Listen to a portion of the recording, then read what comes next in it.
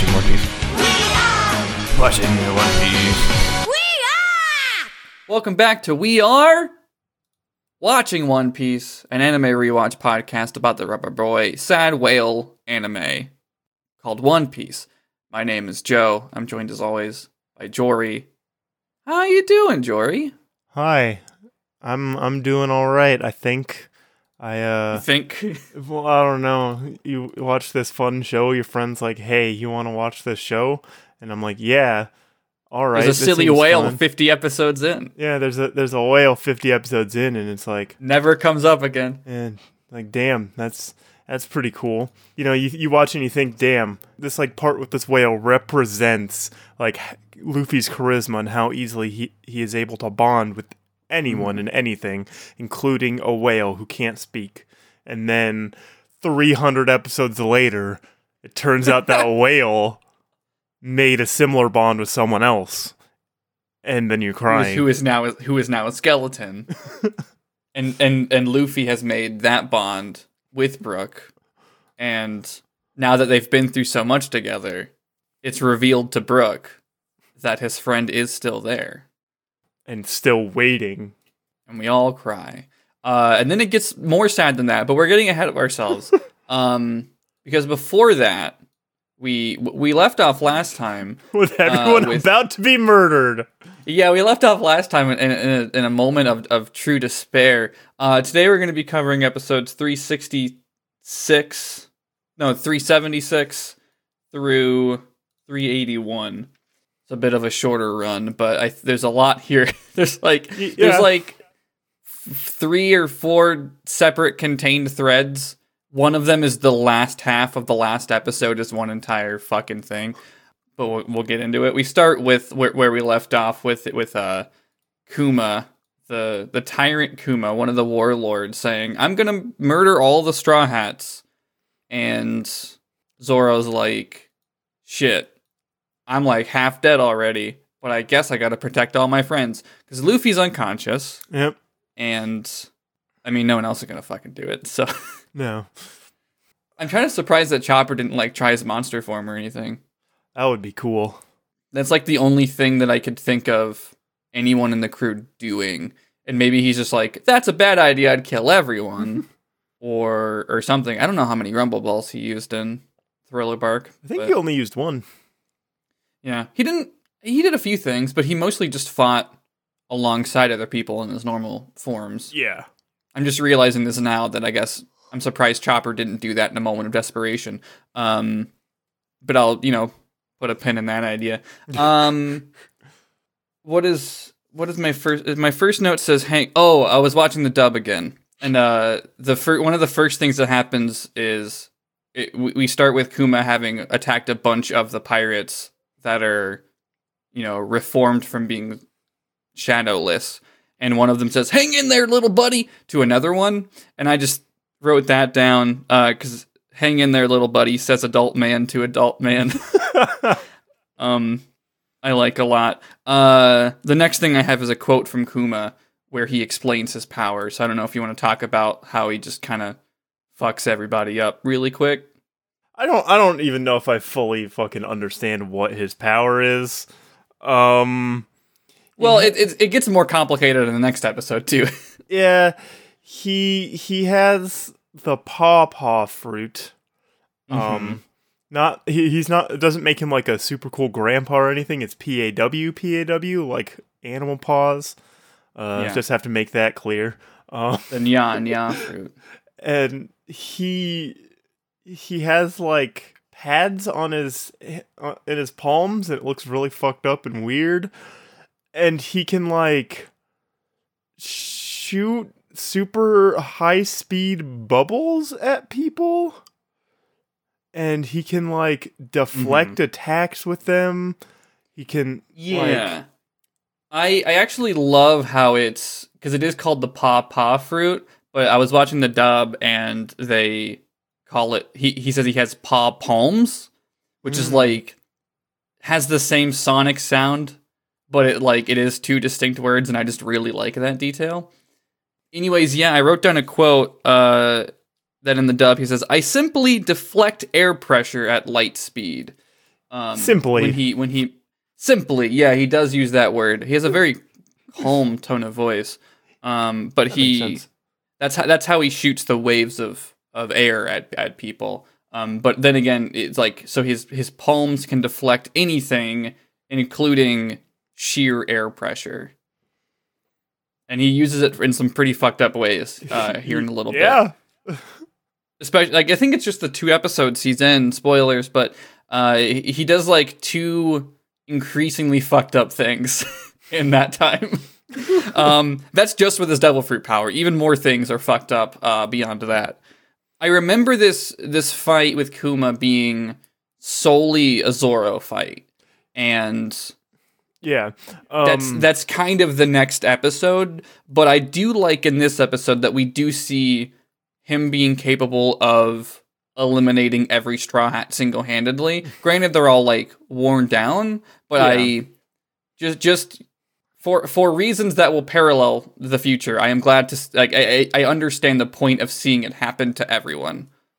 I don't know how else to better phrase that, but without just making everything worse. But it was something that I drew my attention to on this watch, that he fucks up everyone, and Zoro kind of is like, "Hey, stop it! Please let me do this." And then Sanji tries to attack him, but everyone tries to attack him, but no one can do anything. Yeah, and Zoro also knocks out Sanji later. Oh yeah, he hits him with his sword. Yeah, that was pretty good. Is this the episode where like Sanji tries to kick him and then just like acts like his leg broke, right? Yeah, which is weird. Yeah, everyone tries to do something and it doesn't. Nothing like lands or even like connects or does anything. Yeah, it's like, what is he made out of if Sanji's kick hurt him and he didn't flinch? Just like directly in the face or something. Yeah. I had 2 thoughts, because I knew the reveal in the next episode, but I also thought it could be something else. But I'm pretty sure it's just the reveal in the other episode. But I do like, because as he's like slowly accepting everyone's attacks and deflecting them or just ignoring them, he kind of disses everyone who as they attack him. And when he's like, "Oh, Sniper King, that's clearly a title you gave to yourself," as he does like the Firebird star and just ignores it. But yeah, that's pretty much just the episode. Yeah, he just fights everybody. Everyone trying to fight him. You sent a Snapchat of Robin having an inappropriately like goofy thought as all of her friends are about to get murdered. Yeah, she's like, "Oh, like a cat. Cats are cute." Like about the paws. But yeah, like that reveal is like, there's like a 30-second to a minute beat of like everyone having comedic reactions, but then they continue to die. Yeah, because everyone's trying to take him down, and then he's like, "Well, he's like starts like doing this weird like air compression thing, and he's like, "Time to kill everyone. All right, yeah, time to everyone to die." Yeah, there's a line in this episode that I don't know if it was in the subs, because I don't think it makes a ton of sense, but he says that he like doesn't believe in giving mercy to anyone. Was there a line like that in the subtitles that you noticed? Yeah, because basically everyone there is pirates, and he's like, they deserve it. Yeah, that's a weird line, especially considering how the rest of these episodes go. But I noticed it and I thought it was weird. He starts he puts his hands up in the air. It almost just looks like they're vibrating in place, but then it starts to become visible that he's making a pocket of air more and more compressed by deflecting it back at itself. He's making a big air bomb between his hands, and it slowly gets smaller and smaller. So, and then visible to even the Straw Hats. Yeah, he makes this big bomb. And he just uses it in this episode, right? So he gets it ready and he's like, "Hey, wait a minute. I won't murder everyone if you just give me Luffy." And in a move that I thought was a little bit surprising, of course all the Straw Hats are like, "No, we're not going to do that." But all the other pirates there, they're all like, "No, we're not giving you Luffy. We can't do that."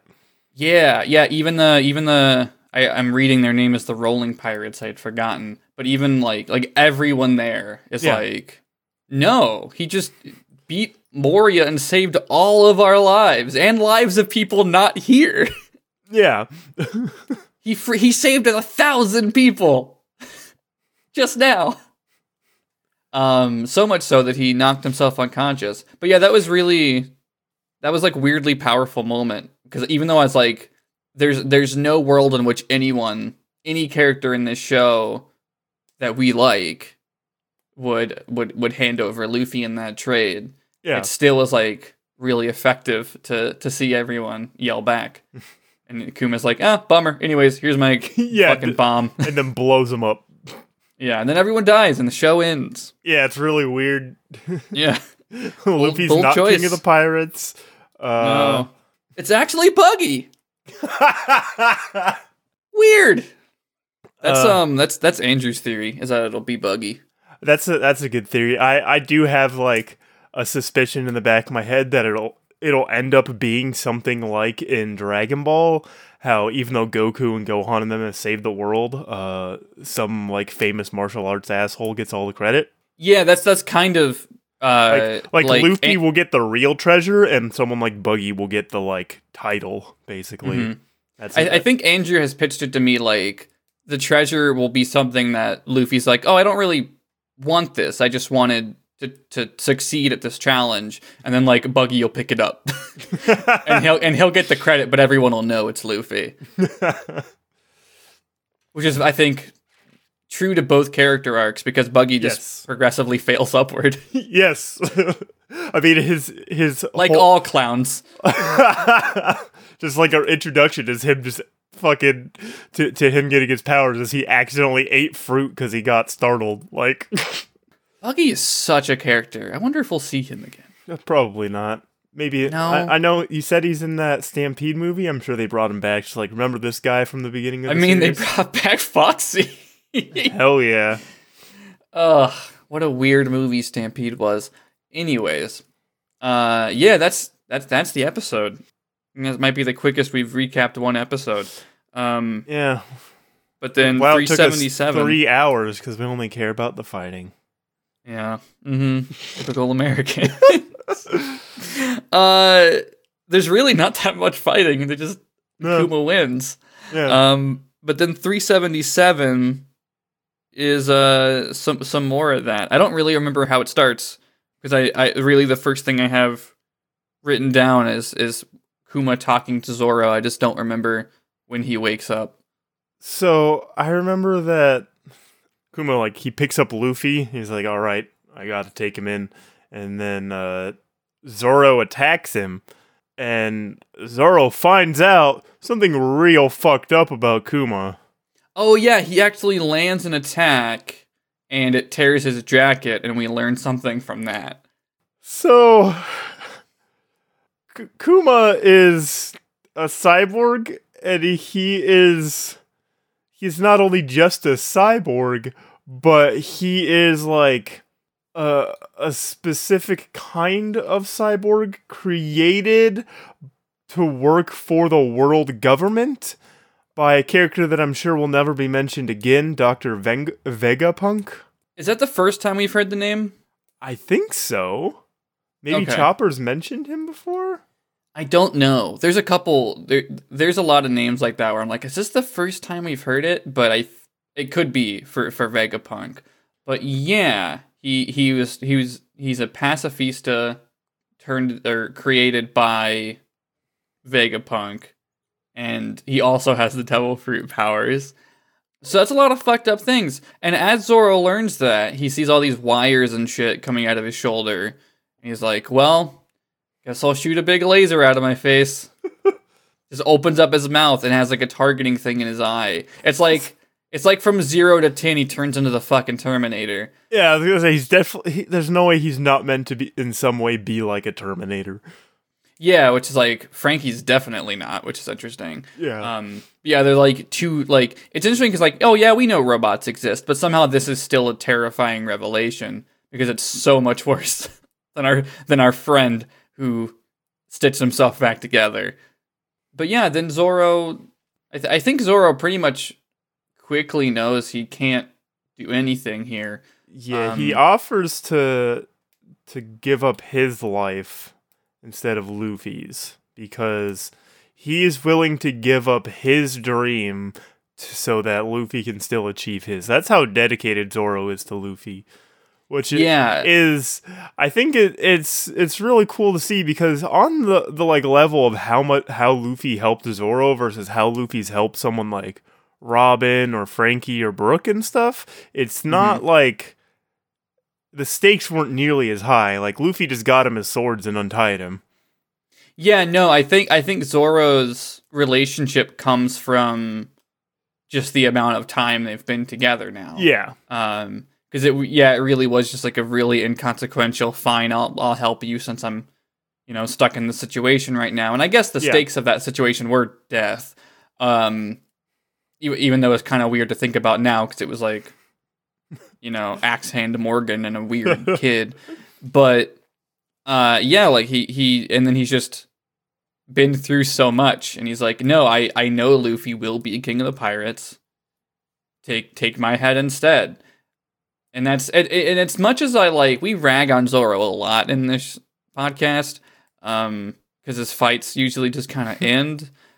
Sometimes they're cool. Sometimes it's like, okay, there's nothing great to say about it. It's just they nice usually to look don't at. Give him a lot of depth. Like, no, he doesn't. He's a very stoic character, and I think in this show, it's not like used in a good way.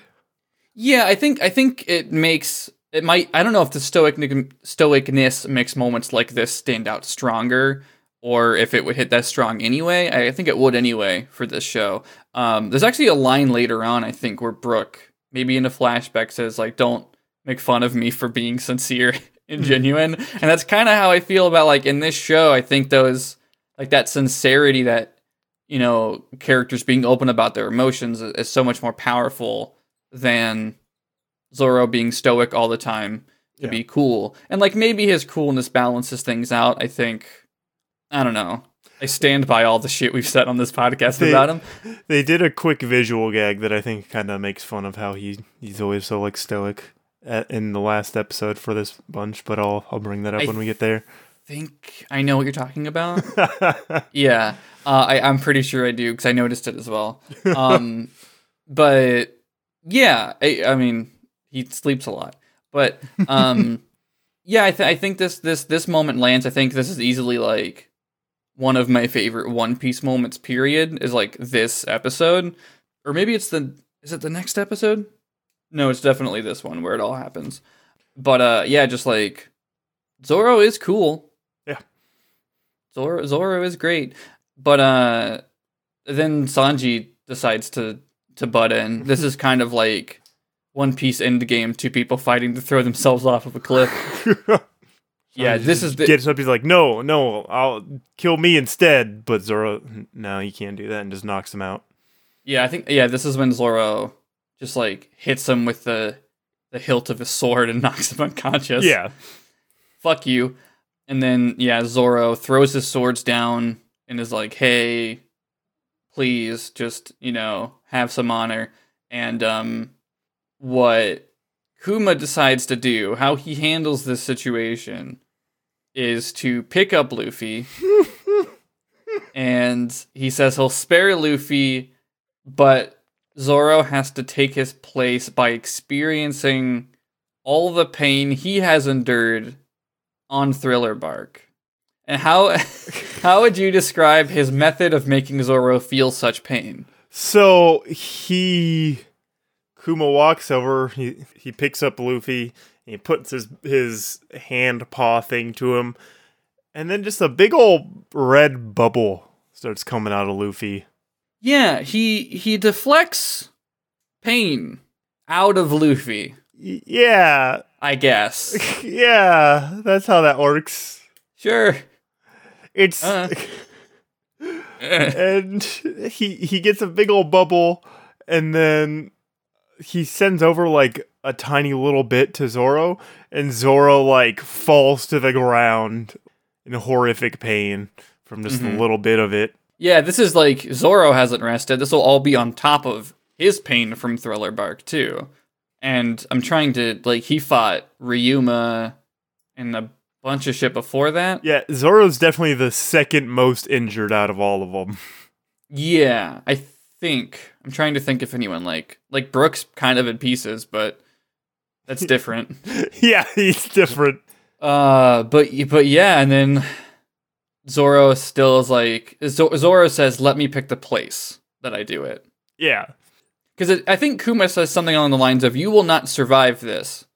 Yeah, he tells him that like it'll probably kill him if he does it. Mm-hmm. So that's kind of why he's taking that as a thing. And I really like this because the whole thing kind of it makes the way that Zoro's role is in the crew have more like emotion to it in a sense, because the way it feels like Zoro's role in the crew is to be like the muscle in a sense, like he's the bodyguard kind of thing, and him doing this is he's like taking on everything that that you wouldn't want the captain dealing with.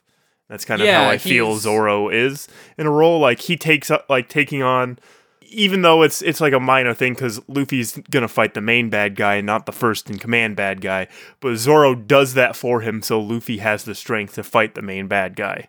Yeah, he's like he really takes the second in command thing seriously, and we've seen it come out a couple times in like holding situations down. He makes a big deal about like making sure things are handled properly at the end of Water 7 in terms of bringing Usopp back. Yeah. And he almost comes off as an asshole, but I think I understand it. Yeah. And I mean, it works out for the best that way too, because it is like, hey, no, Usopp has to have character development. I swear to God.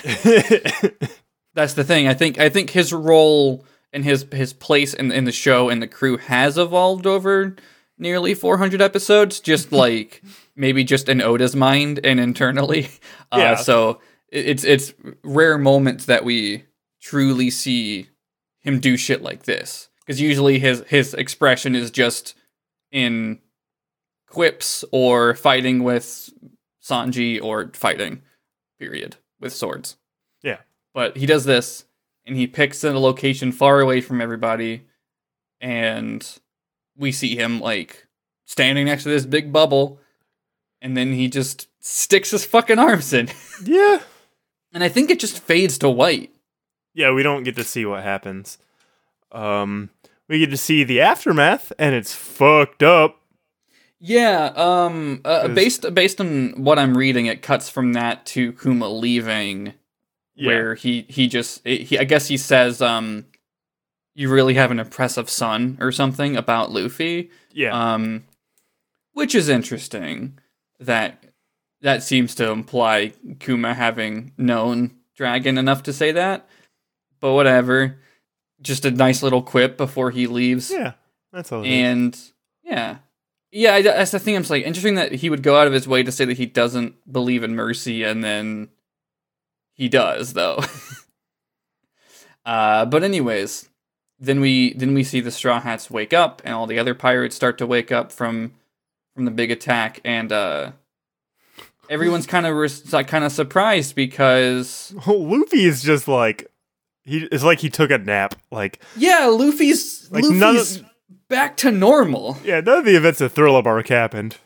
I mean, literally, that's how he feels. But yeah, he's jumping around. He's like verbally, he's talking about how weird it is that he's just back to normal and new. And everyone's like, that's weird. Chopper's concerned. I think someone makes some joke about him being hit so hard in the head that he doesn't feel pain anymore. But then Sanji wakes up and realizes Zoro isn't here and sees his swords on the ground and is like, oh, fuck. And it's like, Luffy's here, Zoro isn't, this is bad. And he looks around for him, and he actually sees him. He sees him standing just like off in the middle of nowhere. Yeah. And as he walks up, he realizes there's like I would say like 100-foot radius of blood everywhere. Yeah, it's fucked up. Yeah, and this scene's kind of long, so I don't think describing it does the tension or the story beats any real justice. Yeah. But Sanji's like, frantically asking what happened, like where's the Shishibukai, where's what happened, what did you do? And he's caked in blood himself. Zoro, I mean, and Zoro's like, nothing happened. Yeah, don't worry about it. Yeah. And then that's the end of the episode. And I think about what that means for Zoro, and then like the combination of doing that and then like being very firm about never talking about it. Just nothing happened. Yeah. We're moving on. He's gone. Don't worry about it. We'll quickly find out in the next episode that he's just unconscious for like the next 2 episodes.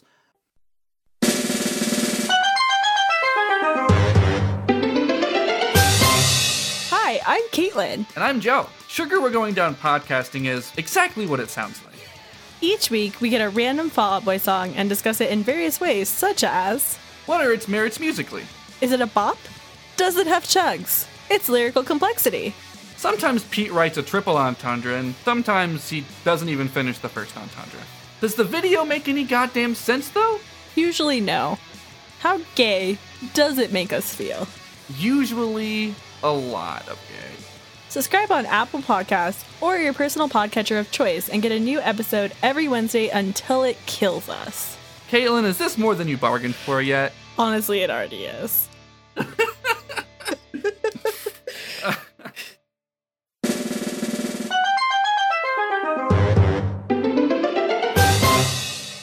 So it's Zoro covered in blood and unconscious, and for no reason, nothing happened.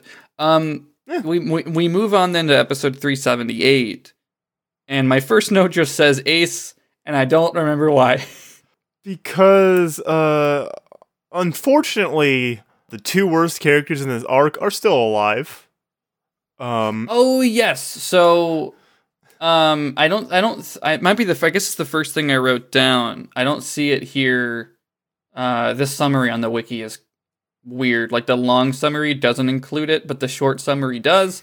But it starts with a ship where Hogback and Absalom are leaving Thriller Bark, and Moria's unconscious there. And I guess are they reading a newspaper, or do they just magically know this shit? I don't remember. I think they heard stuff about it because of... Oh, right. They're talking about... I guess this is a detail we didn't get before, because they're talking about why Kuma came... Yeah, because Kuma talked with Moria about stuff. Yeah. Did we... Alright, so they talk about Blackbeard joining the Warlords. I don't think we knew how he got there. Until now. This is when they reveal, because when you first saw Kuma talking to Moria... Earlier in the arc, he was like, yep, we've replaced Crocodile with Blackbeard. And I can help you beat Luffy so we don't have to replace you, because that'll cause problems. Mm-hmm. And here we are with Moria unconscious, floating away to who knows where. But, yeah, so I guess that this is the reveal of how Blackbeard, what he did to be offered this position or to gain it, because his bounty was 0. I think that's said. Yeah, he didn't have a bounty. Which is interesting. But, yeah, so I think I might have hinted at it before, because I think I mentioned something about the last time we saw Blackbeard. But now it confirms it that his defeating of Ace in that fight that we saw before is what got him that role. So things aren't looking great for Ace. We don't know much. We can talk about it a little more at the last episode of today's batch, but that's a bummer. I just wrote down Ace for that whole sequence. Did you? I watch it like once a day because I'm an awful monster. But that clip of that virtual YouTuber in Japan, she plays a lot of Grand Theft Auto 5 and starts singing "We Are." I watched like the full like section of that on the VOD of when she was streaming it, and it's so funny because she's playing GTA 5 and then she runs towards the beach, and as she's doing it, the instruments for We Are start playing, and she like jumps into a boat, and like as it goes, she sings the whole song and then gets done and like wrecks the ship or something, and then swims up above the water, and there's just a guy who's GTA Online character is made to look like Ace, and she starts like screaming Ace and laughing because it definitely wasn't planned. That's great. I've seen that clip of just the We Are clip that you're talking about. It's so good. It's a precious gift. So I look forward to figuring out his situation later. Yeah. But for now, we see the Straw Hats celebrating, as they do at the end of every arc.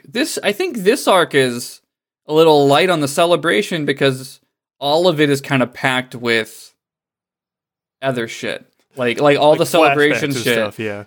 Yeah, is intercut with some stuff from Brooke.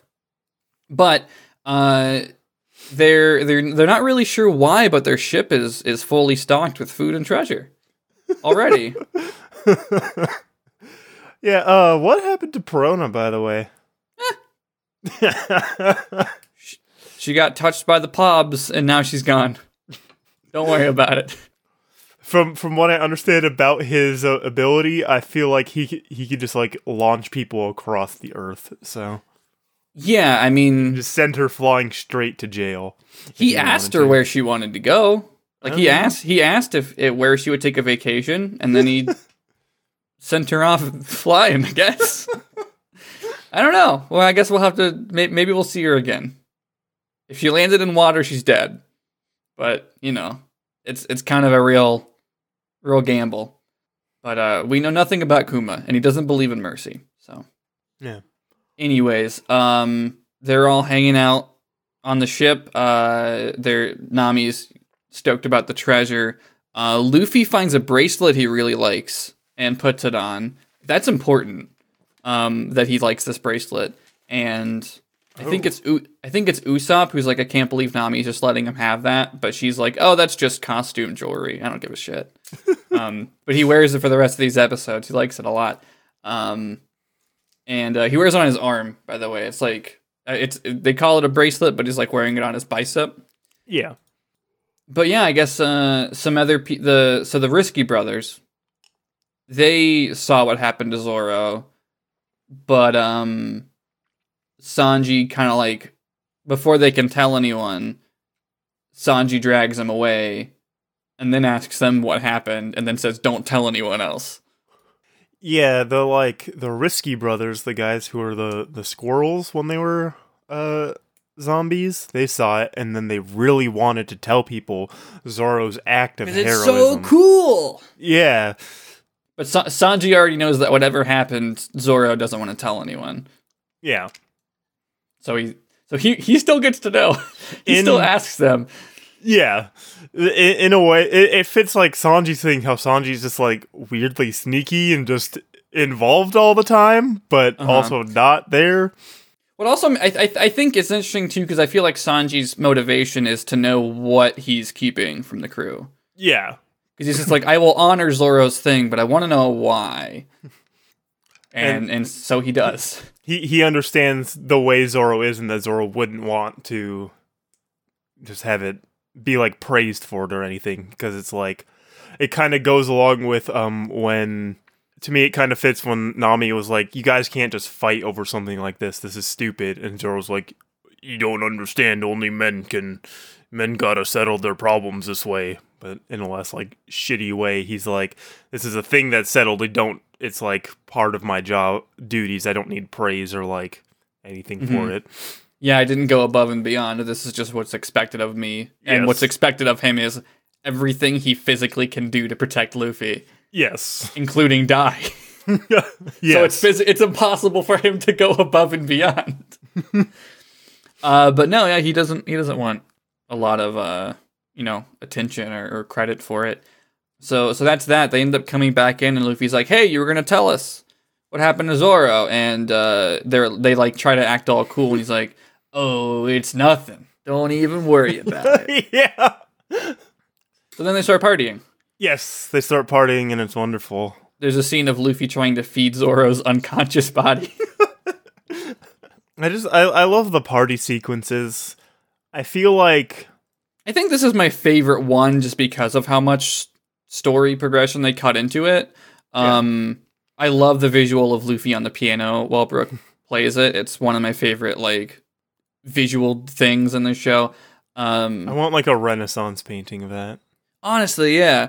It's I think these last few episodes are why I think of Thriller Bark so highly, even though the whole thing smacks of gender. But it's good. The section is particularly strong because we get all that Zoro stuff, and now we get all this Brook stuff, and a bunch of other really ominous setup things.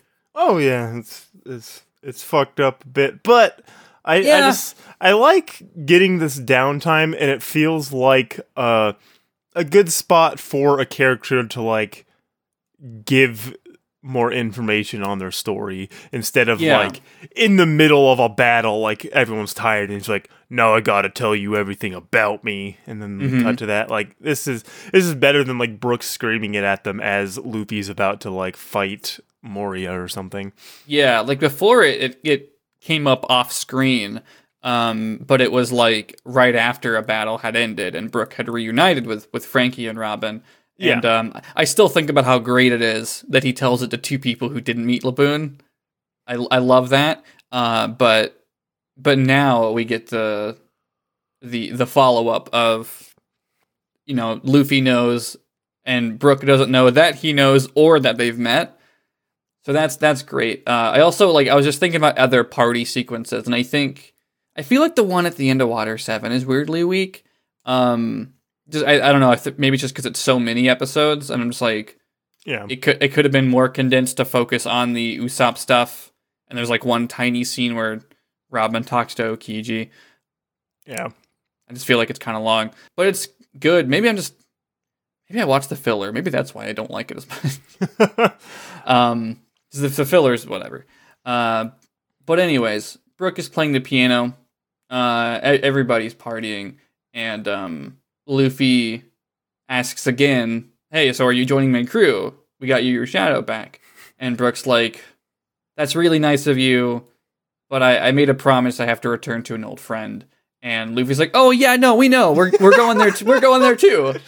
Yep, we already know we're going there." And Brook's like, "Oh, so you heard about Laboon? I don't know how much you heard, but well, he's a whale at this place." And Luffy's like, "No, we've been there.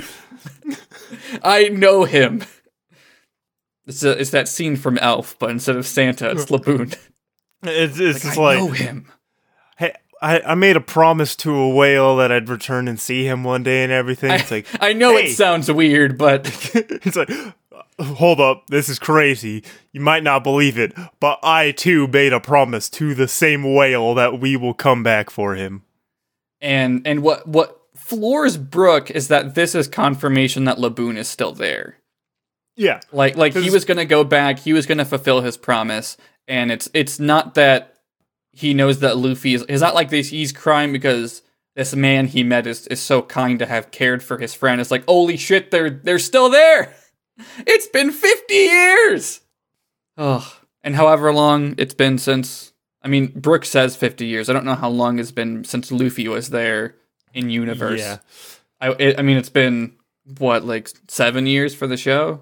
Yeah. Thriller Bark takes place in like one night, so yeah. That's something I'm curious about is like what if there's like an actual timeline that Oda has. It's like how much actual time passes.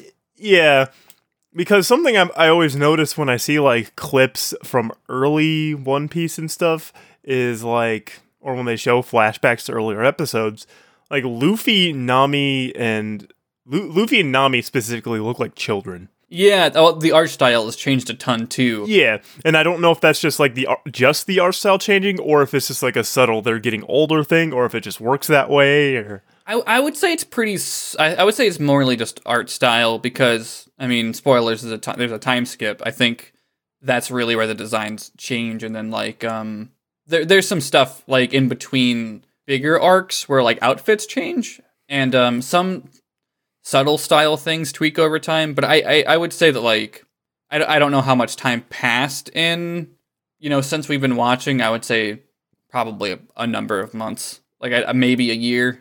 But I don't know. Like they're really particular about time sometimes. Like they'll be like, oh, Luffy was out for 3 days after Alabasta, or they'll do some sort of jump in the middle of an arc where it'll be like these many days pass, or we have this much time to complete a thing, or concretely say that like, yes, this is one day that Thriller Bark takes place in. And it makes sense because the movement never really stops. It's just like anime time is weird in terms of like, they have 3 episodes in which they say there's a 30-minute countdown going. The thing about time that's weird with One Piece is they don't really concretely say how long they travel between arcs. Yeah. And I think that's probably the wiggle room where Oda probably just says whatever's convenient for the story. Yeah. And there's so many things where we cut away to meanwhile in another place, and it's like, all right, well, and then filler is weird too, but it's something that's like my usual reference point with like Dragon Ball Z. There's so much where like you don't think about it because it's just like quick lines of dialogue, but stuff like I think the like last arc, the Majin Buu saga, takes place over the smallest amount of time compared to the previous two, because the Cell saga takes place over like 4 or 5 years. They just like have a bunch of skips, like they don't tell you what's going on in between because it's not like because basically because the character's like, in a year from now, these bad guys are gonna show up, so you got to get ready and like stuff like that. Yeah, I think there might be some tiny moments like that in One Piece. I don't think there's no gaps that big except for the time skip. I think it's mostly consistently moving over shorter amount of times than it seems. But I'd be curious to look into it. I never have, if there's like any concrete information, like if someone was like, hey, between the show starting and the time skip, how long in universe was that? I would love to know that, like, oh, that was a year, that was 8 months or something. But I don't know. The thing is, we'll get huge arcs of singular events that take a day. So realistically, I have no idea. Anyways, it takes us years to talk about it. That's what matters. So what else happens in this episode? I don't think we get any of the flashback yet. I think it's just the reveal, like Brook to Brook. Yeah. Oh, he starts playing Binks Sake, Binks Brew, depending on the booze is in the official subtitles. Okay, Binks Brew is in the dub. But I remember Binks Sake from the subtitles I watched. I'm pretty sure. I tried to look up the song on YouTube and I typed in Binks Booze and there was just no results for it. Everything was trying to be Binks Sake, which that makes more sense, but I feel like Binks Brew for the dub seems like a way to like make it rhyme. That and like tone it down a little bit. Yeah, I guess. Because brew is a little, I guess it's one of those weird, I don't know how. It's less specific. Yeah. Well, Binks Booze is definitely just alcohol. Yeah, booze is explicitly alcohol. Brew can be, if you know what the song's about. But sake is also particularly specific. But yeah, it's a fun little song he starts playing, and everyone knows it. It's weird because we only know it in this arc, but it's regarded as a classic that every pirate knows. I love it that Luffy, he's like, oh, you know the song? He's like, yeah, Shanks loved this song. Like, oh, yeah, he talks. He says Shanks' crew played it a lot. I know that like this was probably not a thing decided at the beginning of the show, but I would have loved if it was like in the first episode and we just hadn't heard it since then. Yep. God, that'd be really good. There's a lot of things that I think are in One Piece's pockets for the future. I was reading some Twitter threads about it this morning. Just like someone be like, what's your favorite thing about One Piece that you think will come up near the end? That's super important. And I won't say my favorite one, I have a couple, actually. I think I've talked about some of them on the show, but regardless, there's I don't think we've talked enough about certain details for me to say one. Anyways, God, I'm just thinking about the next year of this podcast. You know, my favorite thing that I know is going to come back later is that there's a treasure left by a pirate named Gold Roger. Man, I can't wait for that to come up again. You know. Oh yeah, I hear that's come up pretty recently. Actually, there's a treasure called the One Piece. I haven't been reading the manga, but I hear that's a big deal. You know what my favorite part about these chunk of flashbacks episodes is? When a character's like catchphrase is directly tied to trauma. That's fun. Yeah, this show does that a lot. I'm trying to think, because I remember there being a lot of things like that. Like, that's kind of how I consider the windmill guy from Arlong Park. Like, he had the windmill because it made the little girls laugh, and then he just wore it all the time. Yeah. And it'd be different if like we heard Robin do the laugh all the time, but it's really just in the flashbacks. But even that's like super depressing. Yeah. 378 ends with Brooke like crying, which is a weird sight to see a skeleton cry. It's so effective though. Like that animation is stellar. Yeah. And then we cut to flashbacks of him meeting Laboon and the adventures with Laboon. Yeah, my note for 379 just says Laboon. Because I mean, there's like, we could be specific about their adventures. A lot of it is just like it's just sailing. Yeah, they're just sailing, and then the captain of Brooke's ship, the Rumbar Pirates, is what they are. Did they change that anything for the dub? That seems like a name they'd like change like a letter or something for. No, I'm pretty sure it's still Rumbar. Okay. But yeah, the first episode is really just them sailing with him or with Laboon. They try to get him to stay behind because the Grand Line is too rough for this baby boy. I don't remember what sea they're from. I think it's West Blue. Yeah, they're from West Blue. I liked the whole thing because they were able to establish like their bond with Laboon without like showing us a grand adventure, because they're just like, the captain's just like, hey Brooke, play that song I like, and he plays Binks Booze or whatever, and there's a whale who's really into it, and everyone's just like, oh cute, a baby whale's following us. And then as they're like sailing through the seas, like they're getting into trouble, and then there's like, oh shit, we gotta save Laboon. Those sea kings are trying to kill him. They're trying to eat him, or like he's cheering us on as we're fighting this other crew or something, and it's cute. And Laboon's just there happy. He's like their mascot. Yeah. And it's great. He's just following along. He makes a specific bond with Brooke because he's usually playing the music. Although the entire crew does as well. Like, that's the whole thing about the Rumbar Pirates, is they all fucking jam. Yeah, that's a sick fucking crew. I think, I can't remember the exact time where he says it, but I think it's when stuff is getting sad. It's near the end. I know what you're thinking about. How to join the pirates, you just gotta be able to jam with them. Like, that's a requirement. He just wants people who want to party and play music. I think that the dub is like, yeah, anyone can join the Rumbar Pirates as long as you love music. I think what the line was in the dub. Yeah.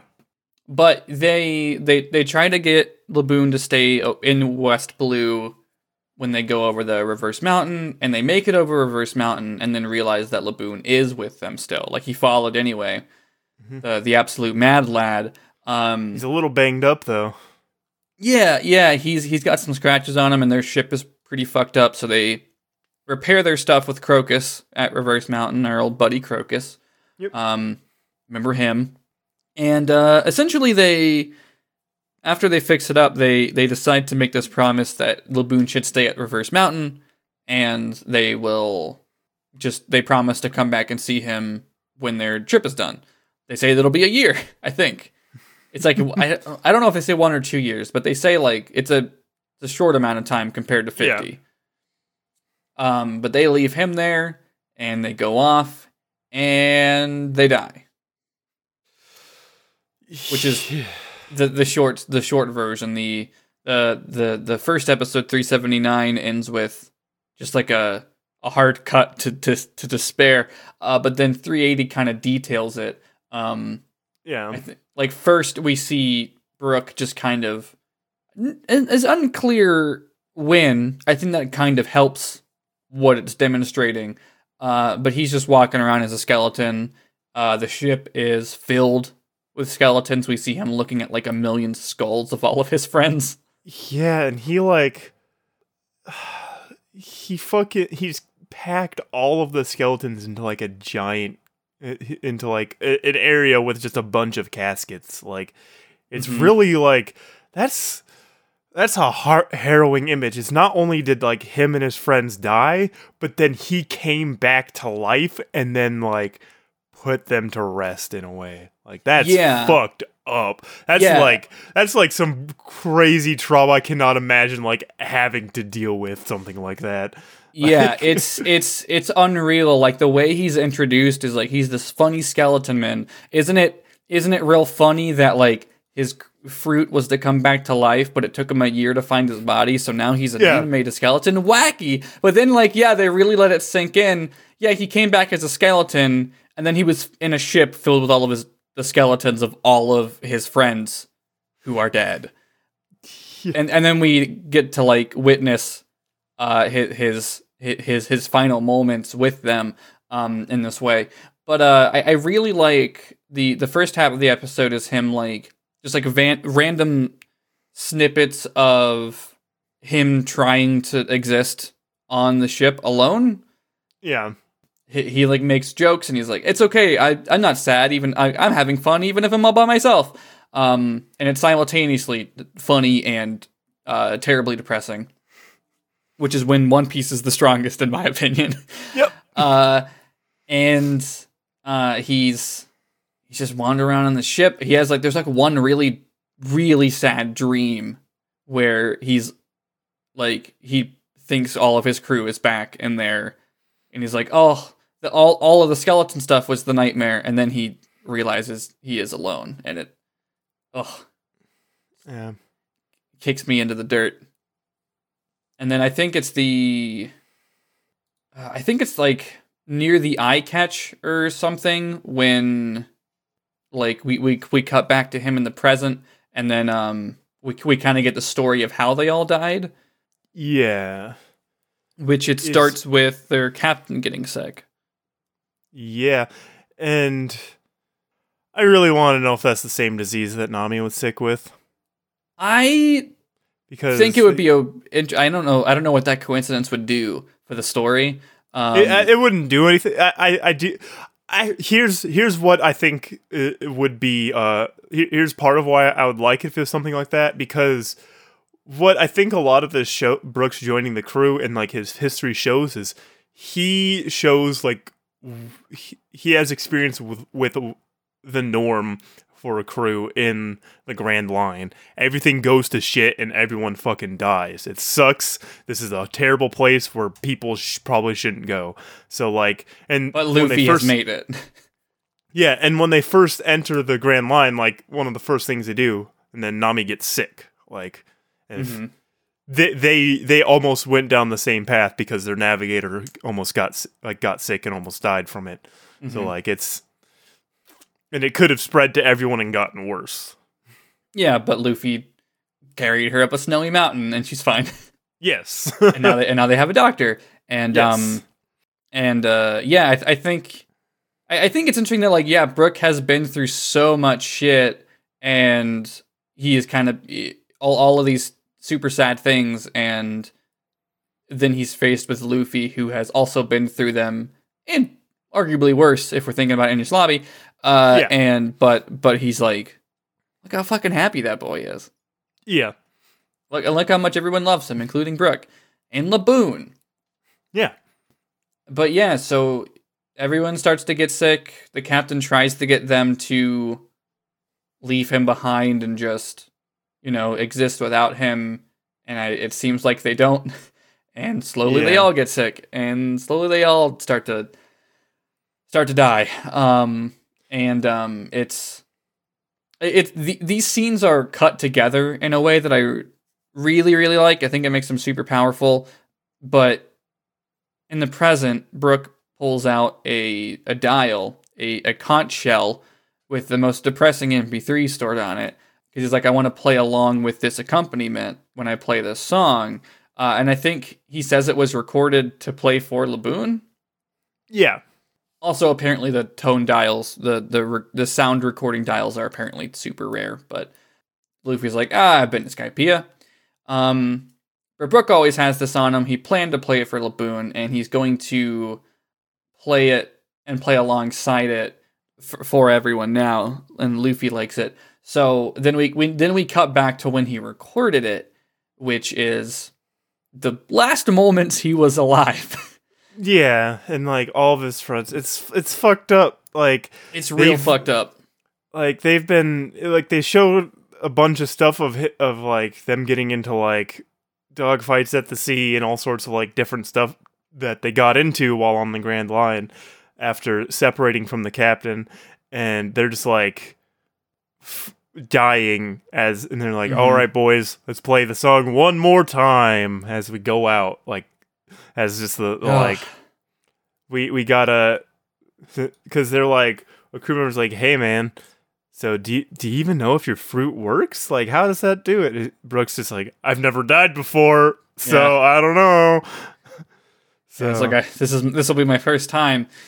But yeah, so whoever's still standing plays, their final rendition of the song, whatever Liquid Binks has, depending on your localization. And it's so the crew singing it the final time is intercut with everyone singing it in the present with Brook and Luffy and everything. And I just think it's really, and then also they start to cut in times that the Rumbar Pirates played it. Yeah. In good times. And I think it's just like this interesting movement of like the most traumatic experience Brook has had that he is thinking about and recontextualizing the song with this new life he gets to have. And he replaces the bad memories with the good memories he used to have of the Rumbar Pirates, because now he knows Laboon is there and he will get to him, and all of this was worth it. Are you excited for episode 2042 where they go back to Laboon and he plays the song for Laboon? Yeah, I'm gonna cry.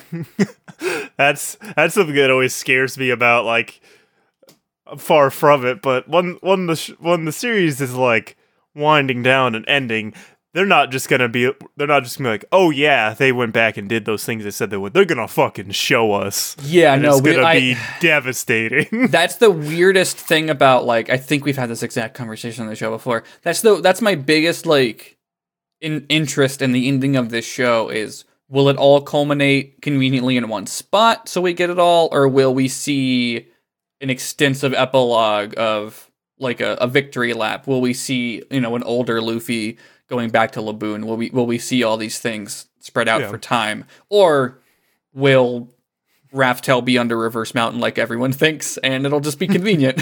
Who knows? I can't wait to find out in the next 8 to 10 years. But I kind of believe Oda when he says that, we're kind of getting there. I should catch up. I've been behind for quite a while, and I keep seeing shit about the manga on Twitter, and it's fucking me up. I see people talk about it, and they're like, "Oh shit, this crazy fucking wild reveal just happened." And like, oh, okay. It doesn't necessarily mean or answer anything. It's just everyone's interest is peaked at once. There's so much shit in One Piece. That sequence ends with the saddest shit possible, where Brook's like, "Oh, we're down to just a quartet." Now that's fucked up. Like, people are dropping like a trio. Duet, and then solo.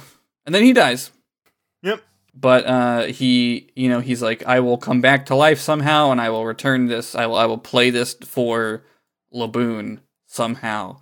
And now in the present, he knows exactly how. He's gonna go with Luffy, his new friend, his new captain.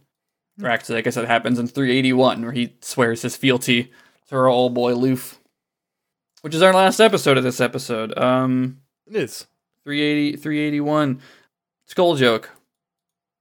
He makes one. I really love how, like, serious and dire, like, the tone is, where they're like, you know what, it's really heartwarming what Brook has been through, and that he's gonna be okay, and he's gonna return this conch shell MP3 to Laboon, and then it hard cuts to a joke where he opens the skull open and puts it inside. That skull joke works for me. And then, just as quick and snappy as it was the first time, Brook is like, hey, can I still join your crew? And Luffy's like, yeah, of course. And then everyone screams in shock, which is surprising, because I'm like, what did you expect? That's the wacky joke with Zoro. Like, it shows everyone's reactions, and then Nami and Zoro pop up, and like Nami has it, and Zoro's just asleep. That's really funny. That's really good. I'm glad they include his sleeping reaction. Robin laughs. I always like Robin's reactions to stuff, because she just always has like a pleasant, this will be interesting type chuckle, and it makes me happy. She views Luffy the way I view certain directors, where I just put my unbridled trust in them. Like, like Robin's like, if Luffy wants to bring him on, I trust Luffy. It's a great idea. And I'm like, if James Cameron has 6 Avatar stories to tell, I trust James Cameron. I'll see them. But anyways, he's in the crew now. He fully introduces himself and says, I'm a wanted man. This is fucking cool. I love this moment, yeah. Also, it's good that we've reached this point where he's, he's bringing his own bounty and wanted poster, so we don't have to go a while where no one has one. Yeah. Because it was a big deal that everyone had one in the End of Water 7. He's like, I'm a wanted man. 33 million bounty, and his poster is, of course, him with skin. Yeah. This is like a minor thing, and I think it's mostly just a missed opportunity for bad jokes. I kind of wish they didn't show us what Brook looked like as a human at all. Like, we only saw like the back of his head in scenes and stuff, because I feel like it'd be a fun joke, for at least for me, for Luffy to try and figure out what Brook used to look like. I think the fact that he still is so much hair and he's always wearing sunglasses. I think like he has a big smile and he wears sunglasses. I mean, he's kind of Slash.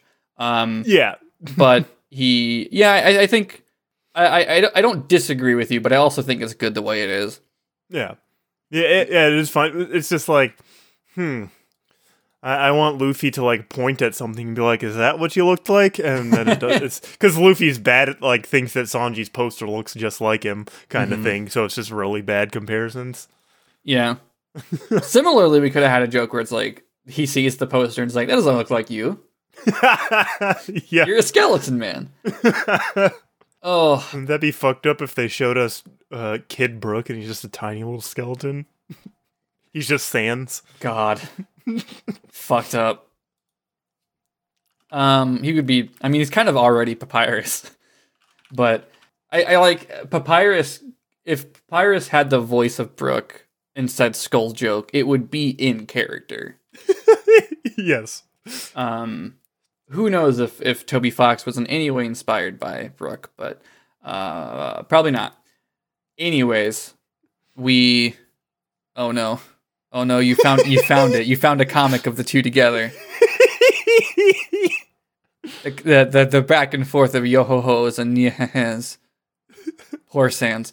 Brook would love spaghetti. Oh, absolutely.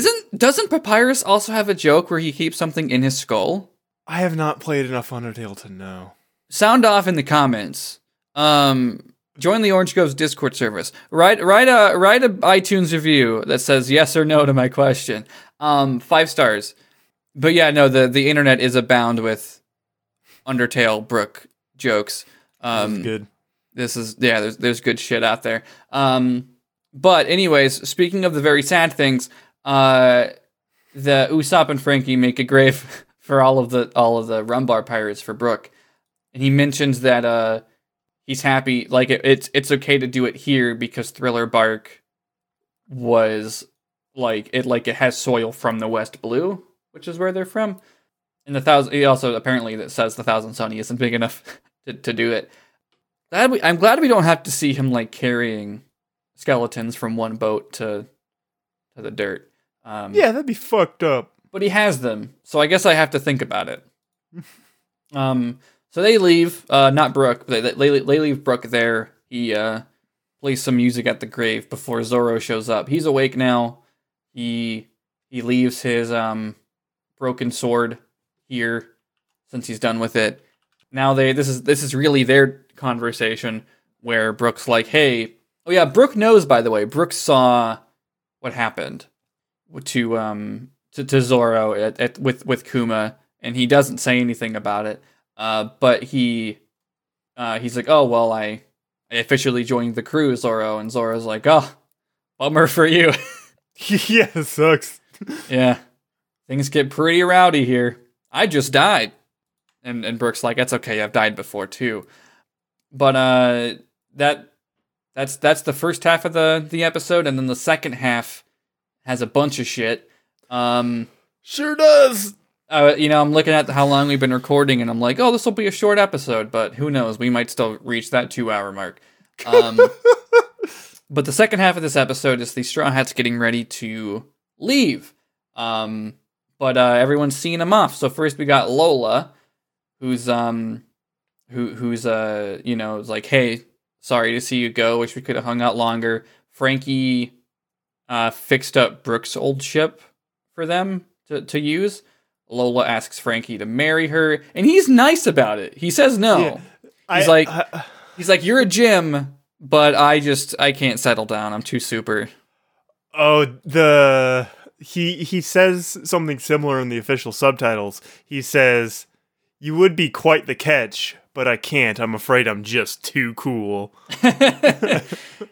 Yeah. Can you imagine which One Piece Straw Hat member is most likely to marry Lola? But anyways, that's that joke. I was pleasantly surprised at how nice Frankie was about it. It didn't feel like as mean of a joke as it was before. Yeah. But Lin Lola gives them a Vivre card. If you remember what those are. I don't know if we talked about it much when it came up in Alabasta, but it's... I don't even think they called it that when Ace gave Luffy the piece of paper. I don't remember what they called it. I think this might be Oda renaming it. I might have also said Vivre card on this podcast when we did it, because I knew. But at least when they showed the flashback, Ace, because I remember, that's kind of how I remember Ace being like, he's just like, this piece of paper will bring us together one day. Yeah, he might just not say what it is. Like, here's a piece of paper, Luffy. Don't worry about it. But yeah, so Lola explains it, which we didn't get any explanation for it before. But she is like, it's also called like life paper or something. Yeah. But she says basically, there's a weird place that lets you make this special paper that responds to a person's life force. So basically, like, when left alone, the paper will start to float back to the person it's attached to, and the paper responds to the condition they're in.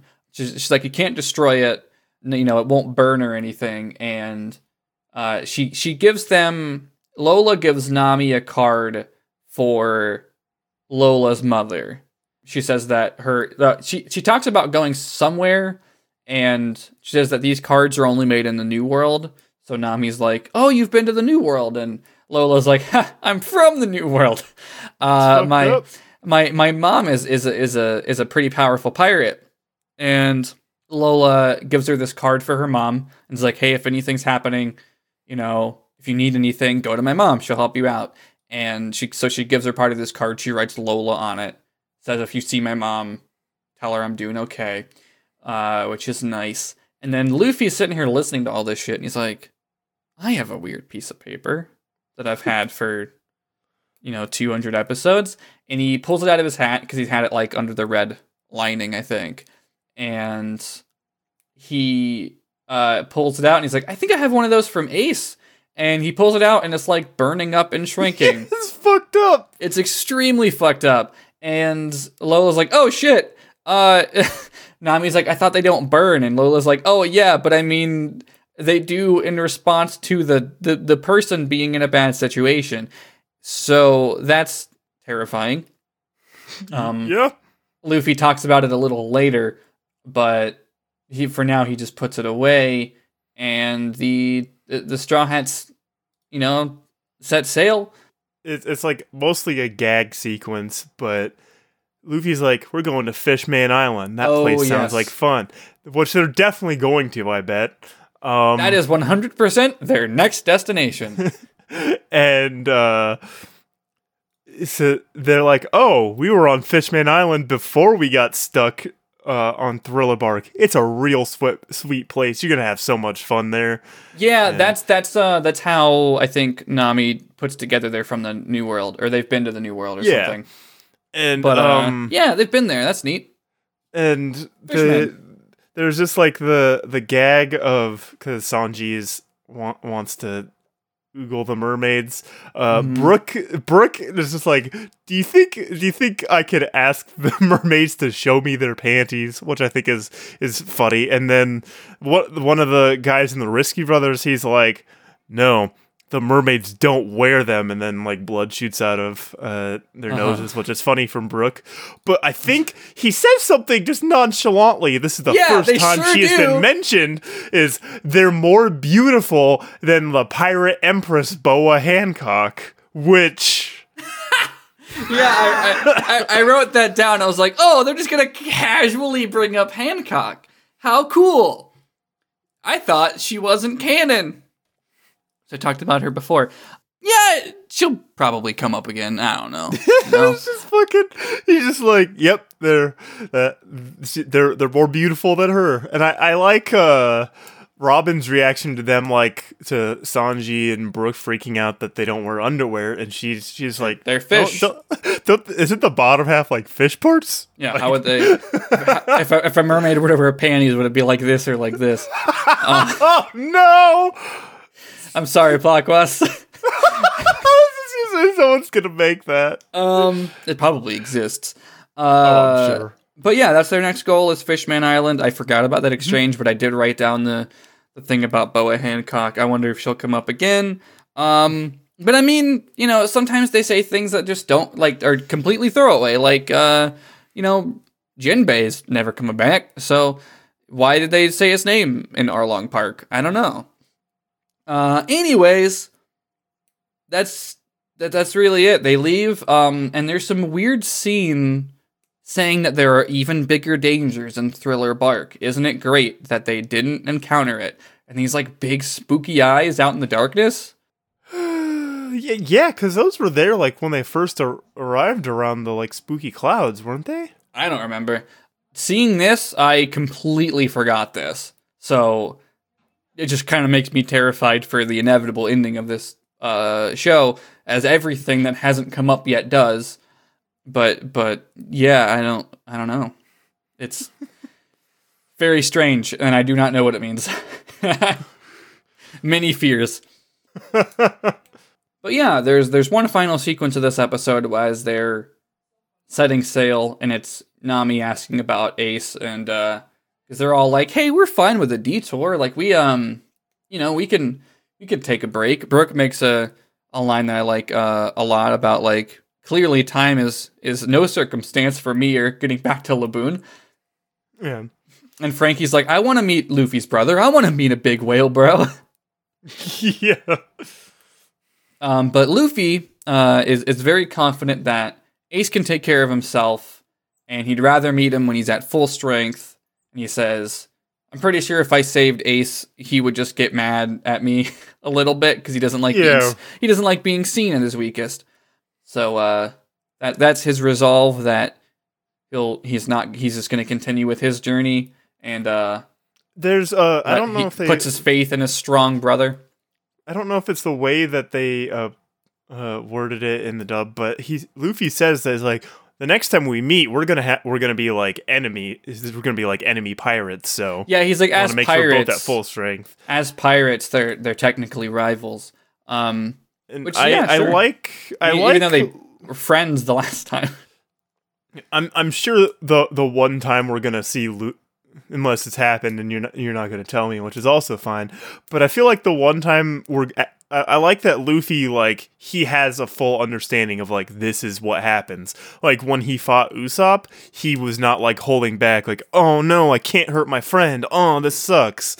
Yeah, like, no, he has this very steadfast understanding of like pirate code honor or something. Yeah, and it's like I feel like stuff like that constantly happening is going to like lead up to an emotionally devastating part where he's going to have to murder Shanks to like fulfill his dream or something. Well, like Luffy doesn't that's kill my people. one fear. Or like he's going to have to like beat the shit out of Shanks, or like something. It's going to involve something happening with Shanks that's when he's finally going to be like, oh fuck, I don't know if I can do this, and it's going to hurt inside. Yeah, Shanks is easily the thing for me that makes me like that's the thing I think I have the most interested question marks floating around my head on, like, how things are going to culminate, because 90% of people in One Piece that I think Luffy will fight, he will have no issue fighting. Like, it'll be difficult, they'll be strong, but like Shanks is the only one that I think he really might have to fight that would be like morally difficult for him. Yeah. Or he might not have to, like, as things like, or will he have to fight them? Will Shanks end up fighting someone else that'll be bad? I don't know if Shanks is really after the One Piece, because like, I don't know. I mean, we'll talk about the Emperors later, but it doesn't really seem like a lot of people care about it that much. They're just strong pirates. But yeah, I don't know. Shanks is interesting. I don't know what'll happen. One day we'll know. One day we'll catch up, and this will be a much different podcast. One fear. Yeah. One day, one piece. One sky, one destiny. But this episode ends with that conversation. They share a toast to Brook joining, and they let take Chopper have alcohol. He's 12 years old. Maybe it's fucked up. It's probably apple juice. I don't know. But yeah, they do all have a big cup, you're right. And they're all, I made sure to check. I paused. It was like, is all this liquid the same color? It sure is. I'm saying that could still be apple juice. I also like the idea of it'd be funny to see drunk Chopper. Give Chopper a sippy cup, 2019. Fuck, it's 2020 now. Can't make that joke anymore. Maybe by the time we're in like March, I'll know what year it is, because I still keep saying this year when I'm talking about like movies that came out 4 months ago. It's fucked up. Can't believe Stampede was snubbed at the Oscars. But after that, they take their big coup de burst to blast forward on their next adventure, and we get to see Brook being like, "What the fuck is happening? Why are we flying?" And then they land. Or actually, we don't see them land. We just see them blast off to next time. And next time we'll be doing 385 through 392. We're going to be skipping some filler. Unfortunately, we don't get to see Foxy. But yeah, fuck Foxy. Let me double check. Yes, so 385 is titled "Arriving at the Halfway Through the Grand Line," the red line. Oh, they're halfway there. Cool. Yeah, show us halfway over. We're at what? That'll be 385, so we'll be ending up with like 700 episodes, definitely. But yeah, so I'm excited to start the next chunk, where we get into definitely the arrival of Fishman Island, and nothing terrifying will happen to anyone ever. This show is exclusively good vibes.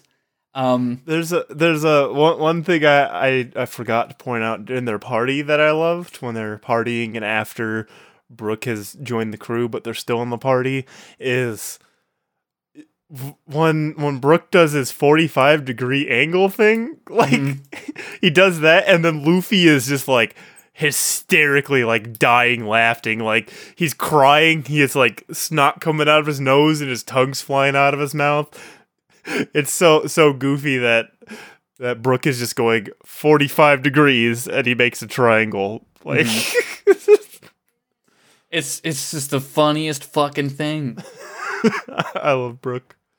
But yeah, so next time we will see if the crew makes their way to Fishman Island. Maybe we'll make some new friends. Maybe they'll get a mermaid. Yeah. Maybe we'll meet a specific group of 11 people next time on the podcast. Who knows? But I'm looking forward to it. We got some time. Let's talk about overall. Like, how do you feel about Thriller Bark as an arc? I liked it a lot. It's I think going into it, I think we compared it to Skypiea a lot because it feels like better Skypiea in a way. It's I don't want to discredit Skypiea, but it's so specifically contained. Because that's the thing. They're like in a specific they're like in a contained area for a time, and they're like discovering as they go along, and they get kind of dragged into this conflict that's happening here. Yeah, because Waters 7 is really built around like a big city that isn't like a contained place. Like the issues there are different, and then they end up leaving. It's just there's kind of nothing like Water 7 and Yslavi, frankly.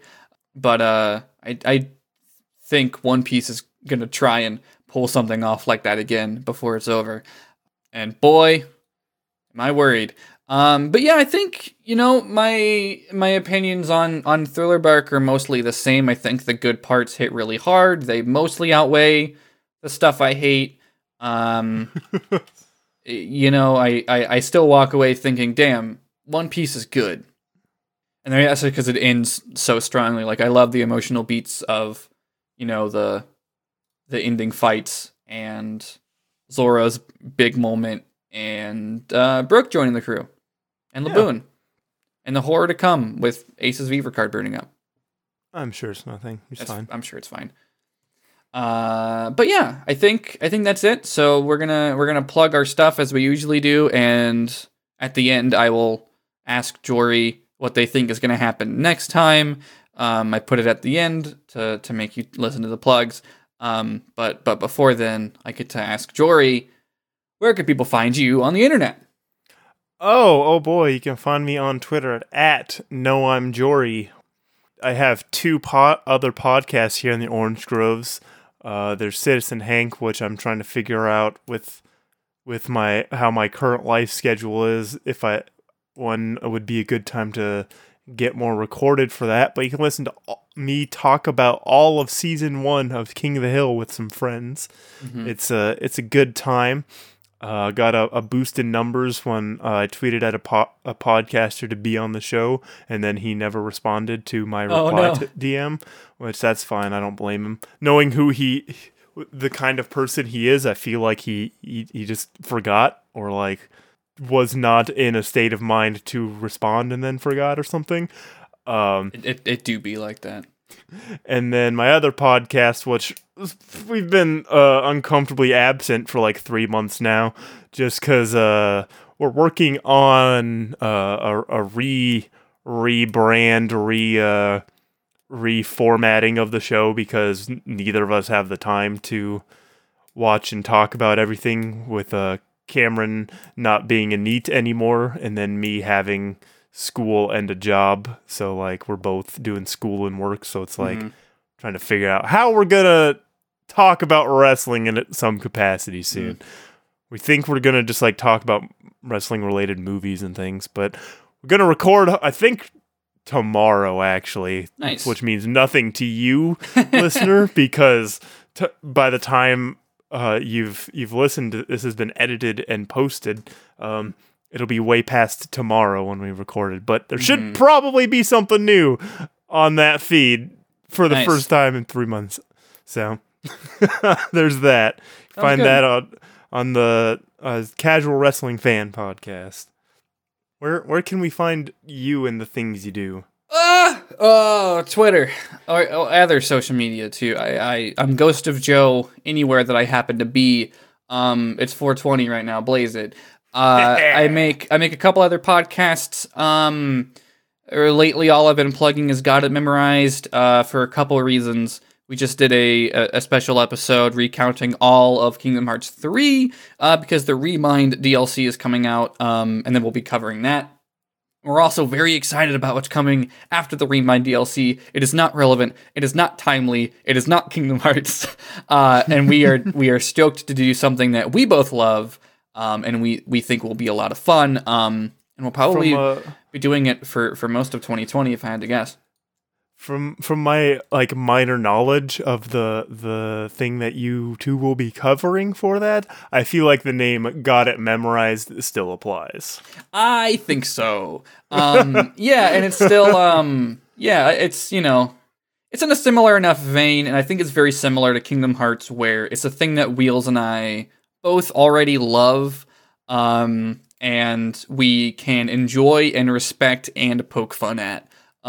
Which is just a really specific connection of ways that we talk about media. The World Ends With You is kind of an interesting departure because it's really well written and emotionally effective, and that's weird because usually we're used to how is this so emotionally effective when they didn't write a second act with Kingdom Hearts. I don't think that'll be I think there's a second act to the next game we're covering, but it is a video game.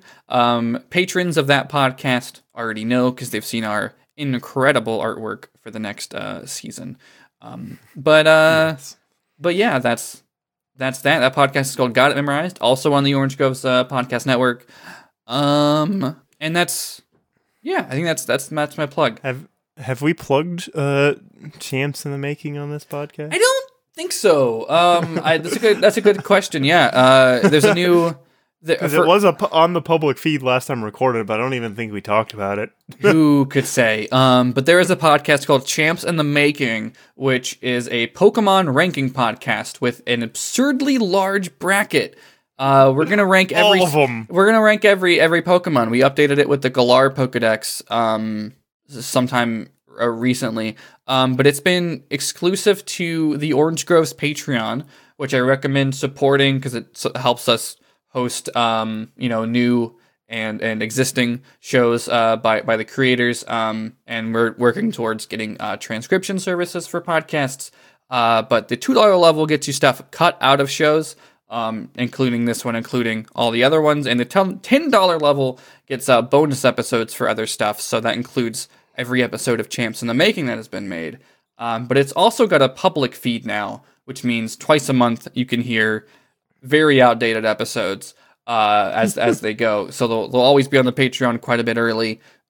Recently had a nice guest from Waypoint, and that'll probably be out in like June in the public feed. But yeah, that's a nice podcast that I recommend checking out. You can also support this show on Patreon to get episodes early and other bonus episodes. We've been doing movie commentaries. We'll do something different when we run out of non-spoilery movie commentaries. But this month we have to watch the Alabaster Recap movie, which you'll remember I watched for the normal podcast and hated. So we'll get into that at some point. We haven't scheduled it quite yet, but that'll be fun.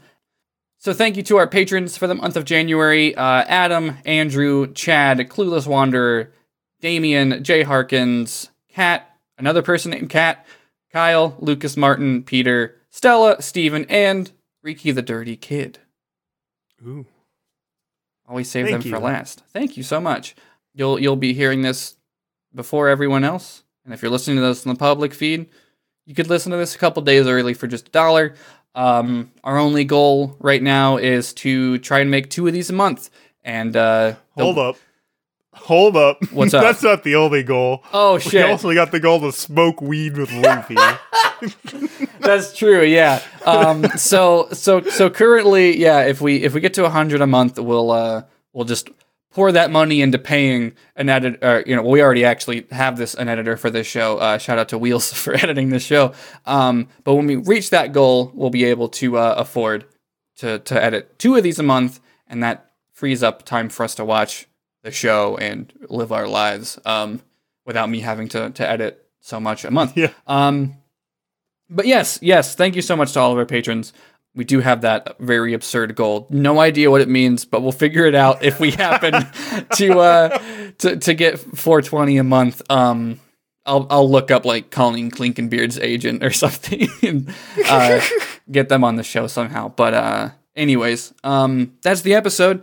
You can follow the show on Twitter as well at We Are Watching OP. You can support at Patreon at patreon.com/wearewatchingop.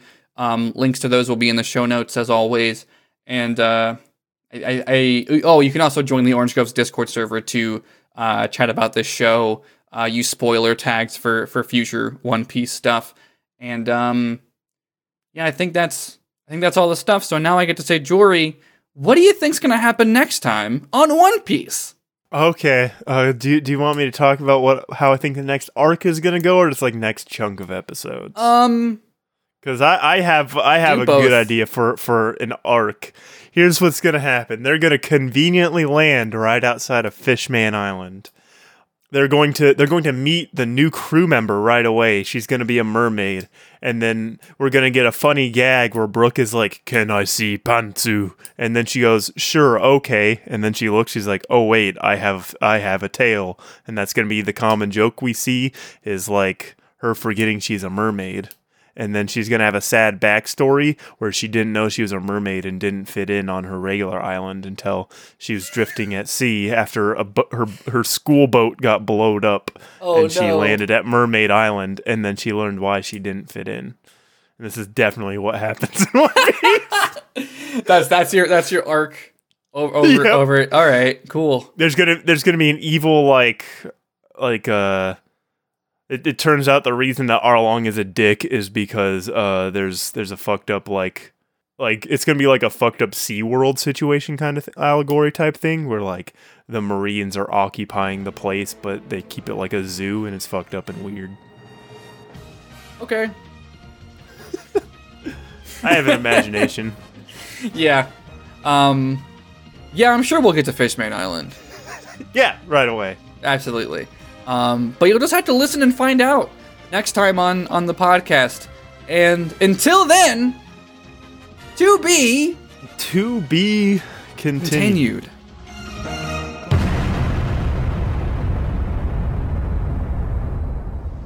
Hi everyone, I'm Andrew. Hi, I'm Marn. This is the Argonauts podcast. Each week, I'm going to try and solve an old defunct ARG, and Marn's going to tell me what I should have done instead. That's true. Marn, what ARGs have we covered so far? So far, we have covered Spectacular Organic, Frog Fractions 2, Sexy Girl Max 2019, and This Is My Milwaukee. And that list is only going to continue to grow. Yep. Come check us out every other Thursday on the Orange Groves Network. And you can find us at argonautspod.com.